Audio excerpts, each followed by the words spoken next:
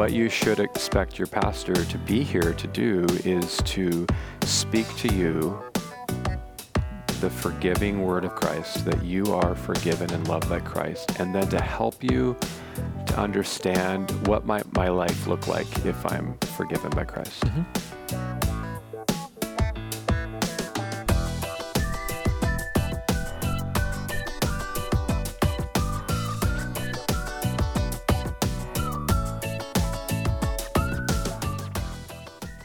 Hello, this is Pastor John. And this is Pastor Tim. This is the one and only Every Moment His podcast, because I don't think there's another podcast called Every Moment His. I'm not sure if there is. Maybe there's a Every Moment Theirs out there. Or ours. Every Moment Mine. Or Every Moment Sounds like a Moment soap Matters, opera. maybe. Yeah, Every Moment Mine. So, All right, so we're going through a number of just like short and sweet, here's what you should know if you're in the church. Here's what your pastors would love you to know. So we're calling it things you should totally know. And so we've been talking through different things. Last time we did spirituality of the church, the Lutheran church, where's our spirituality centered on word and sacrament. This time, we're talking about pastors. this is a really interesting one, because it'd be interesting to ask every single person in the church, and maybe out of the church too, just like, what are pastors for? And I think that in our American church context, you might get a lot of interesting answers, like the pastor is a therapist, the pastor is a CEO, the pastor is a life coach, the pastor is just Public general availability for whatever problem arises. The pastor is, public speaker, motivational speaker. The pastor is a chaplain. The pastor is a first responder. Maybe teacher. Pastor's a teacher. The pastor repairs broken things at the church. Yeah, changes tires. Yeah. So interesting. Yeah. And so why do we have pastors? Yeah, I would even say there's many church bodies that say pastors aren't necessary. That's true too. Or they would define pastor as just a qualified person who stepped up to lead. Yeah, and so like anybody's a pastor. We're all pastors. We're all peers. Right. And then you can also get this really inflated view of pastors. Typically they're called priests, where like you're on a whole different level. It's like Christianity 2.0. You have the priests and then you have the laity. So he's like a little bit closer to God. Right. Just got a little more credit. Right. More mojo. So why do we have pastors? Okay, so here's what we would like to say. Pastors, in a biblical sense, pastors are functioning as servants of God's word. I like that word, servant of God's word. Yeah. Slave actually is even better. That's right? the term. Yeah. It's not like we just get to make it up. We're bound, right? And I don't know if this is true. You tell me. But the clerical collar goes around your neck. Have you heard that's like kind of like a slavery symbol?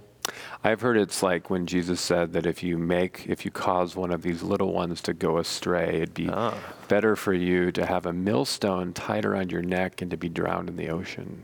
So it's like a millstone? Like a almost like a noose around your neck. Man. Like, don't lead people astray. I've heard that. I don't know if it's true. Sounds scary.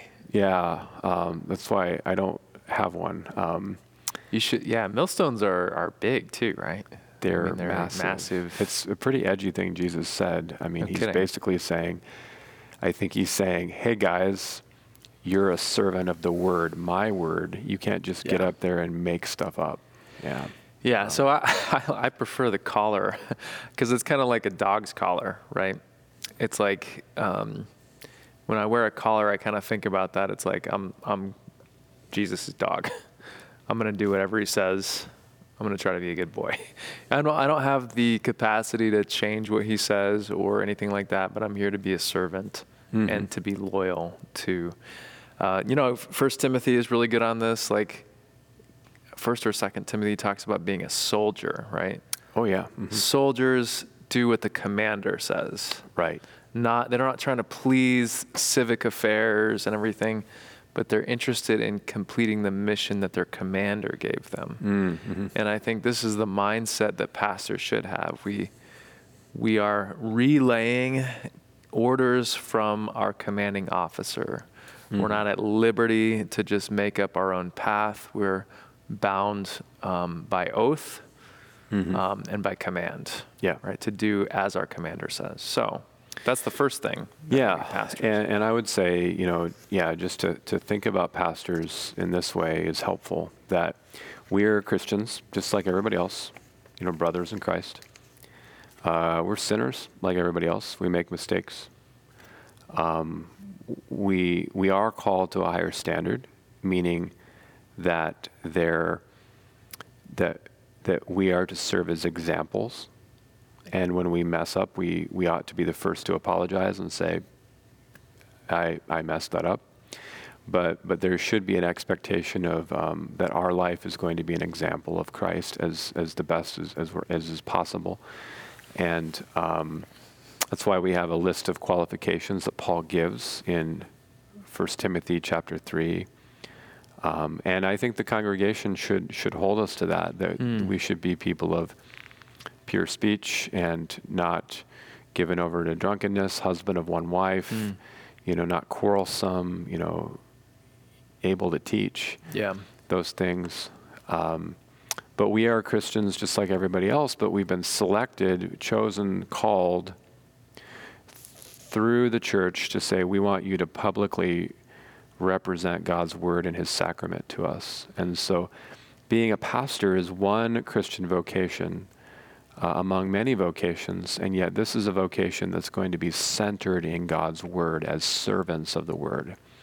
So that means that we're called to diligently, carefully study God's word and to preach it to you in a way that communicates Christ to you in such a way that you would never have to say, I wonder if these pastors are making this up, or if, right. And we are to be stewards or caretakers of the gifts, so to administer baptism and the Lord's Supper in a way that benefits and blesses God's community. So I say that because we would not be correct to think, pastors are closer to God, or pastors are on a different level. No, we're Christians. Yeah. But since it is, the Word of God is such an important thing, we're going to lay aside our other vocations, like working 40 hours a week someplace else, and we're going to give our time to the Word so we can represent it and preach it publicly. Yeah, so people have an accurate understanding of what God says and where they stand with God. Yeah. Yeah, so I mean, it should be a great comfort, because if you're saying, man, I really want to know my standing before God. I don't want to know someone's opinion. Yeah. I want to know, am I condemned or am I forgiven? And how are you going to know that, right? Last time we talked about word and sacrament. Well, if you don't have those things, which is the pastor's job to administer those things, well, you're going to speculate, you're going to wonder, you're going to stay up late at night rolling around, where am I in or am I out? But if there is, and we believe there is, a representative from God in your neighborhood, given the authority by the Holy Spirit and the laying on of hands in the church to say, you tell them, you tell them exactly what the word says. Okay, now you don't have to speculate and go talk to the pastor.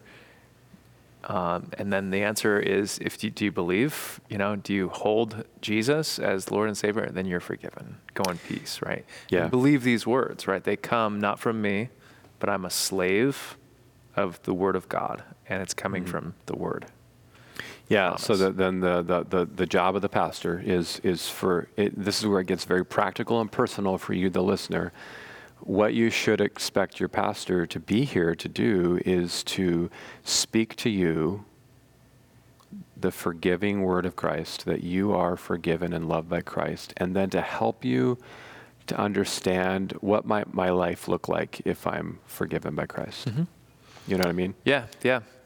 I think there's also the role of correcting, teaching, reproving, so hey, in the church, sometimes people are going to make mistakes. Pastors make mistakes. We fall into sin, and there's lots of questions that arise about which way we should go. Mm-hmm. The pastor has a job to correct people according to God's word. Yeah, offering that gentle correction if you see somebody, which we kind of like, don't like this much in our society, because our society just kind of accepts everything and then has to live with the consequences. But I mean, like, if you're seeing somebody, so an example would be if somebody is not present in worship, if maybe for a couple months they haven't been there, then one of the roles is the pastor to reach out and say, hey, just checking in on you. Now, some people could take great offense at that, like, oh, why are you checking in on me? Yeah.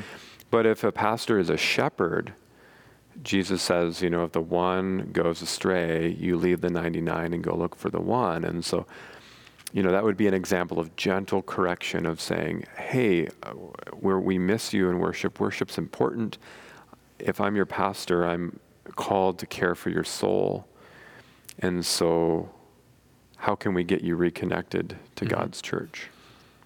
Yeah, so that would be a gentle correction, or at least a bringing up a reminder of what God has said and what they themselves likely have said as they've come into the church. I'm going to be here and participate. I think this happens also too, and one of the things I love to do as a pastor, it's so fulfilling for me, is when people will come to me and they'll say, hey, I'm having a hard time with this particular issue, this question, this struggle in my family, with my work, help. Yeah. And my job is not to give all the answers. My job is maybe to help you say, well, based on what Scripture says and who you are as a child of God, what might be some ways we could approach this? But giving that kind of gentle direction and guidance, once again, that's a shepherding role, is to help people to think about what might my life look like in response to God's love and faithfulness in my life. So there's a kind of a discernment aspect to it, and a coming alongside people, and trying to relay as much wisdom as we have gathered, from the Scriptures, pointing out places in the Scriptures. There's the comforting role too, when Yeah. people experience tragedy and difficulty in their lives. Once again, helping them to see their pain and their tragedy in light of Christ and not in light of just the pain. However, I would say that one of the areas I think we can grow in our church body, the Lutheran Church Missouri Synod, is that we would be a church in which the pastors are not doing all of this work, but they're helping lead the body of Christ in doing this work together. So rather than just having one person who's giving all the comfort, one person who's giving all the gentle correction or wisdom, one person who's going out and finding the people who are straying from God's house, one person who's going and doing hospital visits and caring for people in nursing homes, it's better when those pastors are helping the community to mature and grow in their love for each other so they can also offer those things for each other. Yeah. Well, and this is, Ephesians chapter 2 kind of says this about the church, or 3. 4. Yeah. Ephesians 4, where it says, Christ led captives, and gave gifts to men, right? Apostles and teachers and prophets, so that they could build up the body for the work of ministry. Yeah. So, this is what I like to say, like pastors are, God's gift to humanity, right? They're gifts, but gifts to build up the body, right? Not to do everything, not to domineer, but to build up people so that they can do the work of the ministry. Yeah, we've been called in the church to be a gift to one another, and I think that sometimes we forget that because in the church, sometimes pastors will overfunction, and the people will underfunction. And a lot of that's our fault. I'll be the first to say that sometimes pastors, rather than helping people to go through the difficult, uncomfortable process of growth, then we'll just say, I'll just do it. Yeah. And that gets you credit, right? Because people say, oh, look, the pastor did it. But I think a better way is for us to learn how to say, okay, I'm going to do nursing home visits, But as I do nursing home visits, I'm going to invite the congregation to participate in this as well. And that might be a little uncomfortable at first, but it's going to be good because then I'm shepherding the congregation into growth. Yeah. That So they we might want care for one to another. kind of build people up, water and care and encourage people to grow up. Mm-hmm. I think there are some limits, and so we hold that there is an office of the ministry, like Jesus really did set up in the church those who would have responsibility for the church So functioning. we're not going to just say, hey, anybody get up and preach. Yeah. Or anybody get up and lead the Lord's Supper, because we believe that pastors have been called to publicly do these Right. things. Now, that doesn't mean that you don't need to know your Bible. Exactly. And that's an example, I think, of the over-functioning, under-functioning. Pastors end up over-functioning in their study of Scripture, and the church ends up under-functioning. So we don't know the Bible, just tell us. Yeah. Now, that has disastrous consequences. Now, I'll use the ELCA as an example. In the Evangelical Lutheran Church of America, which is a liberal denomination, really sadly have departed from some really basic key teachings from Scripture. Now, you'll have some churches where the pastors have been teaching false doctrine, and the people in the pews just kind of put up with it. And they say, well, they know the Bible, not us. Right. But I've heard numerous stories, especially here in Nebraska, of congregations where the pastors were preaching things clearly out of line. And it was the congregation who said no. Mm-hmm. And there have been congregations who have actually left the ELCA to join other church bodies because it was the lay people, it was the people in the pews who knew the Bible well enough, maybe because they had pastors who taught them correctly in ages past. Or they just simply are engaged in it. They're testing what the pastor's saying. Open up my Bible, and is this really real? And is this true? I've got all kinds of respect for that. And I think that's the goal of the pastoral ministry. I would love it if everybody in the pews knew the Bible better than me. Like let's be in these scriptures. Let's not just listen to what the pastor says and say, I'm just going to believe it because the pastor says it. Let's open our Bibles and let's say, kind of like in the book of Acts, it says that Paul went to the city of Berea. They were more honorable. It says that the people in Berea were more honorable than the people in Thessalonica because they searched the scriptures daily to see if what Paul was saying was actually true. And we need more of that, right? Yeah, we do. We do. So pastors, in a nutshell, they're there to transmit the word of God publicly to people. That's the job, right? You should know exactly where you stand.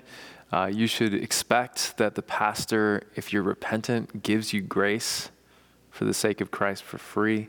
You could expect, if you're rebelling against God's word, that you should hear something from the pastor about that.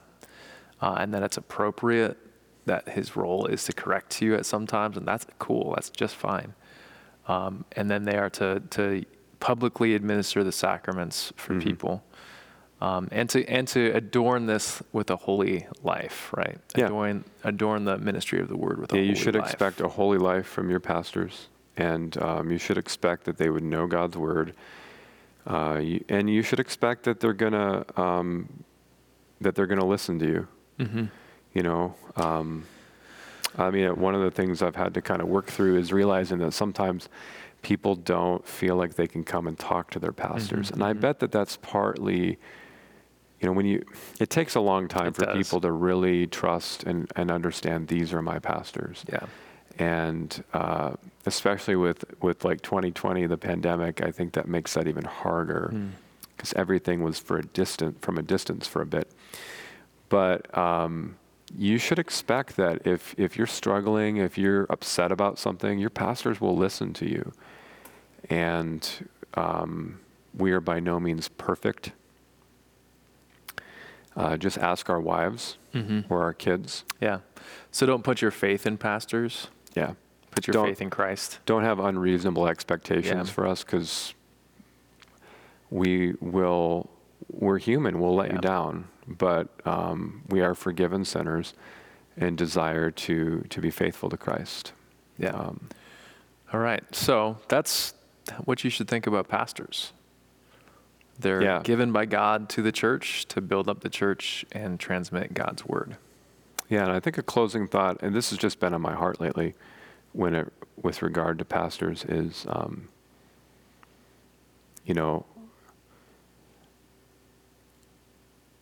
I don't want anybody to ever think that I'm all that important. I really don't. Like, if people forget my name, Yeah. if, I want people to be able to look through me and look through you and see Christ. And yeah, the office of the pastor is important because it's important to have somebody faithfully preaching and teaching God's word and leading his church. But what's really more important than the pastor is the people and the relationships that we have with one another in the body of Christ. In fact, who does Jesus say is the most important person in the church? The least among us, or the child, right? Yeah. Yeah. Yeah, remember the apostles, the disciples are arguing who's the greatest, and Jesus is like, where's a kid? Let's find a kid. And he called them and brought them into their midst. And I just think that's so important because sometimes people will